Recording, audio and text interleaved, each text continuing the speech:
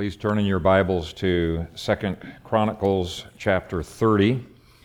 This is a passage that deals with the Passover, and we know that it's relevant to the Lord's table because the Apostle Paul in 1 Corinthians chapters 10 through 11 appeals to communion meal after communion meal in the Old Testament, and then draws lessons from those and says we need to be learning from those Old Testament meals and how God dealt with His Old Covenant people.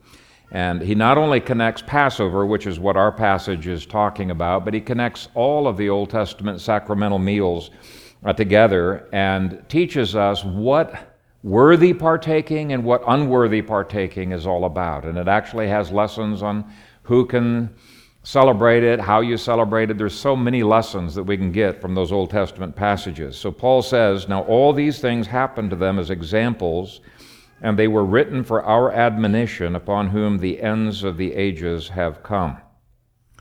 And last time we looked at the first 15 verses, and today I would just like to look at the first half of verse 16. It says about the Levites, they stood in their place according to their custom, according to the law of Moses, the man of God. Now the first half of this verse indicates that what they were doing was not innovative. Okay, they followed the law of God on how they administered the Passover, and they followed the law of God and how they dealt with people who were partaking unworthily. That is huge. That is an inspired statement that indicates we can safely look at this chapter as being a commentary on how the Passover was supposed to be celebrated in the law of God. And as you know, there's differing views of what Exodus chapter 12 means.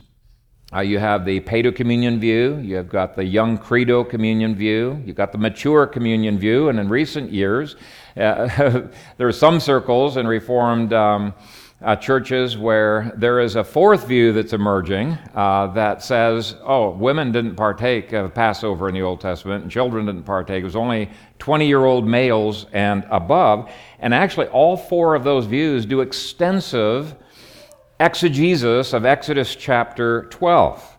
And here is the problem. If the only chapter you look at is Exodus chapter 12, it's going to be hard to convince the people in the other groups that you're right or that you're wrong because there's so little information in that chapter. They all make somewhat plausible arguments. And my point is that since the Levites in 2 Chronicles 30 followed the law of Moses, this chapter gives us a fantastic insight into the meaning of the law of Moses as given in Exodus chapter 12. I think it settles the debates. It gives us an inspired interpretation. And as such, I believe it supports the young Credo communion view very, very solidly. And it also explains why the other views never talk about this chapter.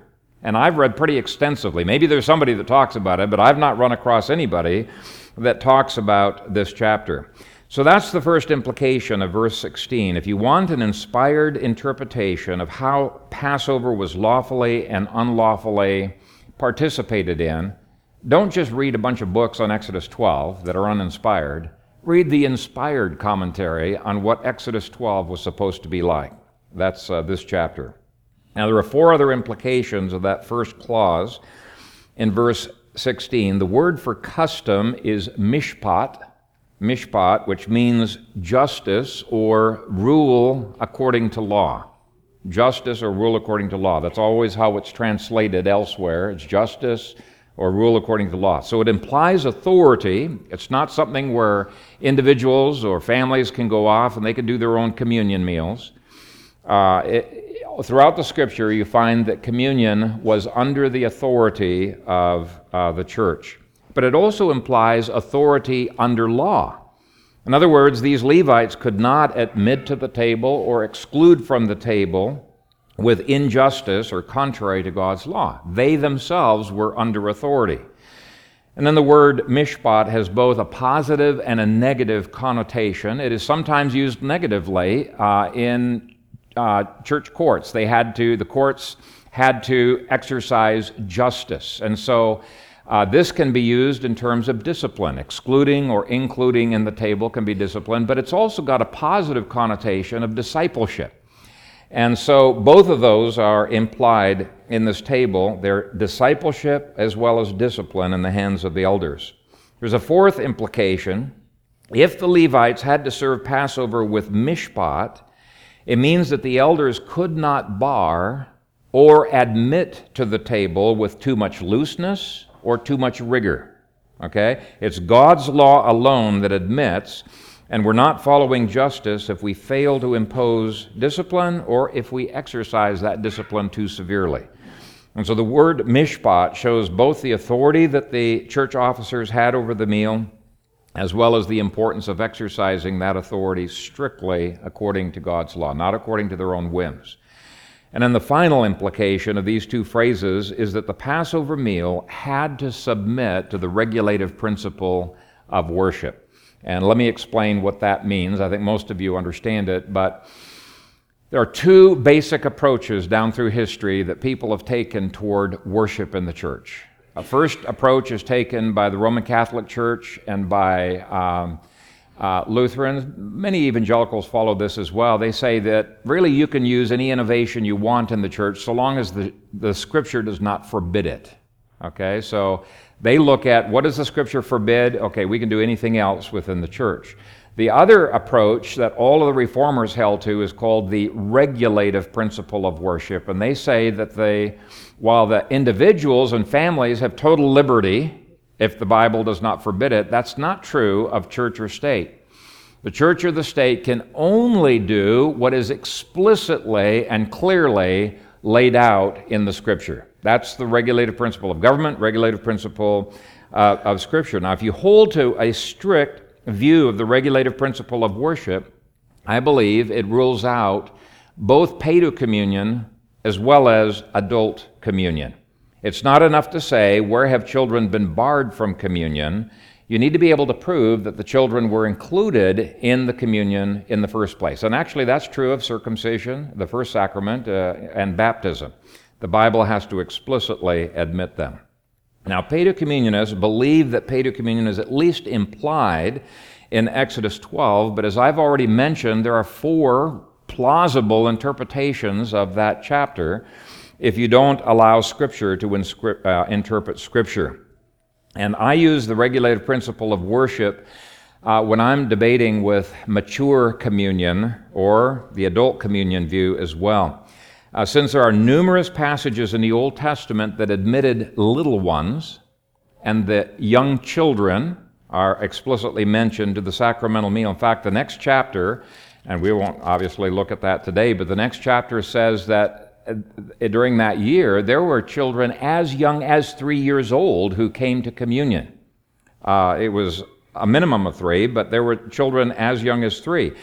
So that means that adult communionists have to have explicit biblical warrant for barring children until they're 12, as some do, or until they're 18, or now it's becoming popular to bar children until they're 20 years old. Now, when the Bible says little ones did partake, then they're not following the regulative principle of worship if they are barring children till they're 12 or 18 or 20 years of age. And I find it interesting that most of the modern advocates of both paedocommunion and adult communion do not hold the regulative principle of worship, at least not strictly so. There are some who say they do, but very inconsistent. And let me illustrate that.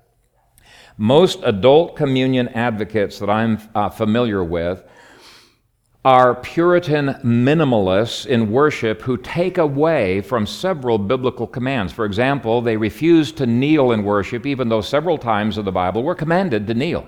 So are they really being regulated by that Scripture? They refuse to raise their hands in worship, even though the Bible several times calls upon them to do so. They refuse to say a loud amen in the worship service, even though the Bible calls them to do so.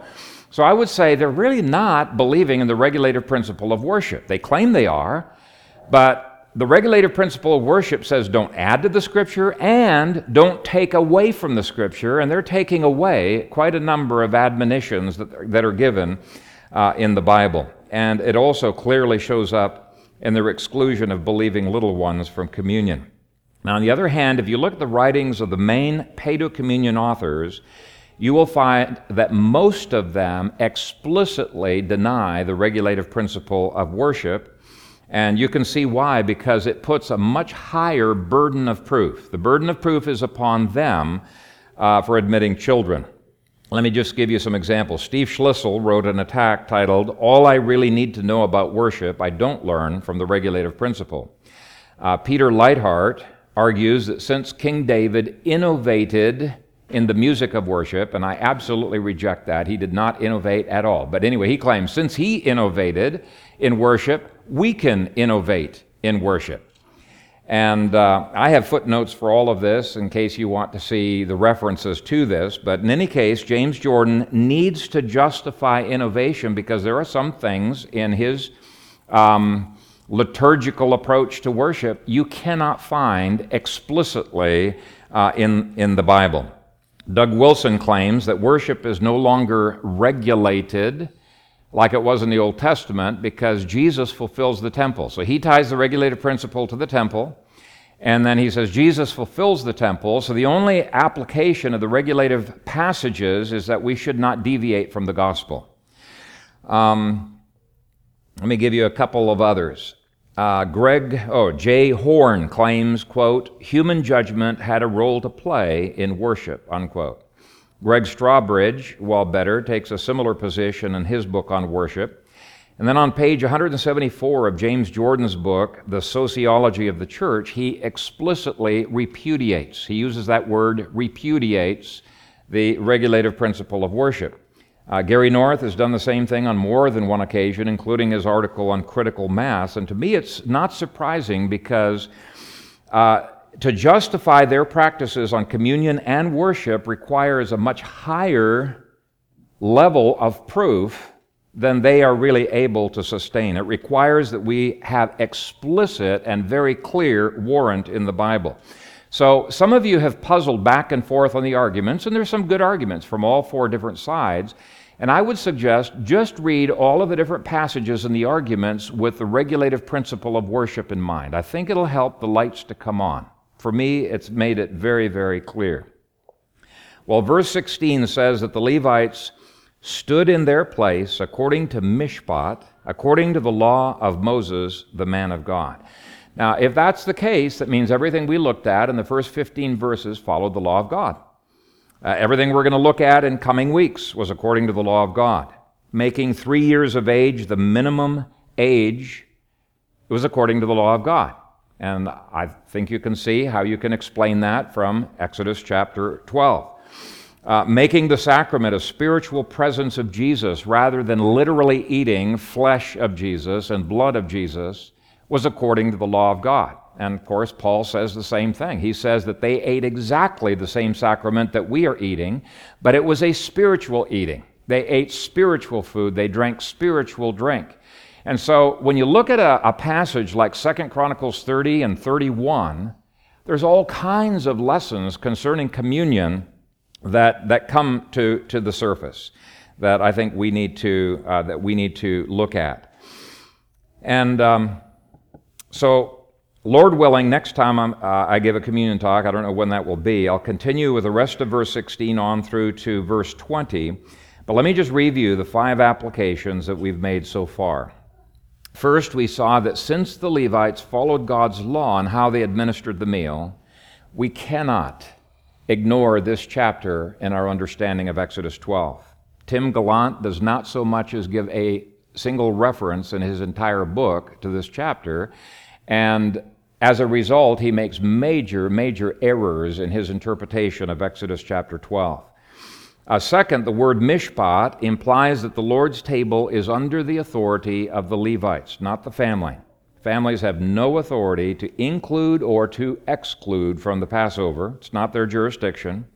Third, that same word implies it's a tool of discipleship and of discipline. Fourth, it's a rebuke to elders who are either too lax or too rigid in how they admit or exclude from the Lord's table. And then fifth, the 2 phrases of this clause demonstrate that we must approach the Lord's table in light of God's total lordship over worship, His total lordship over life.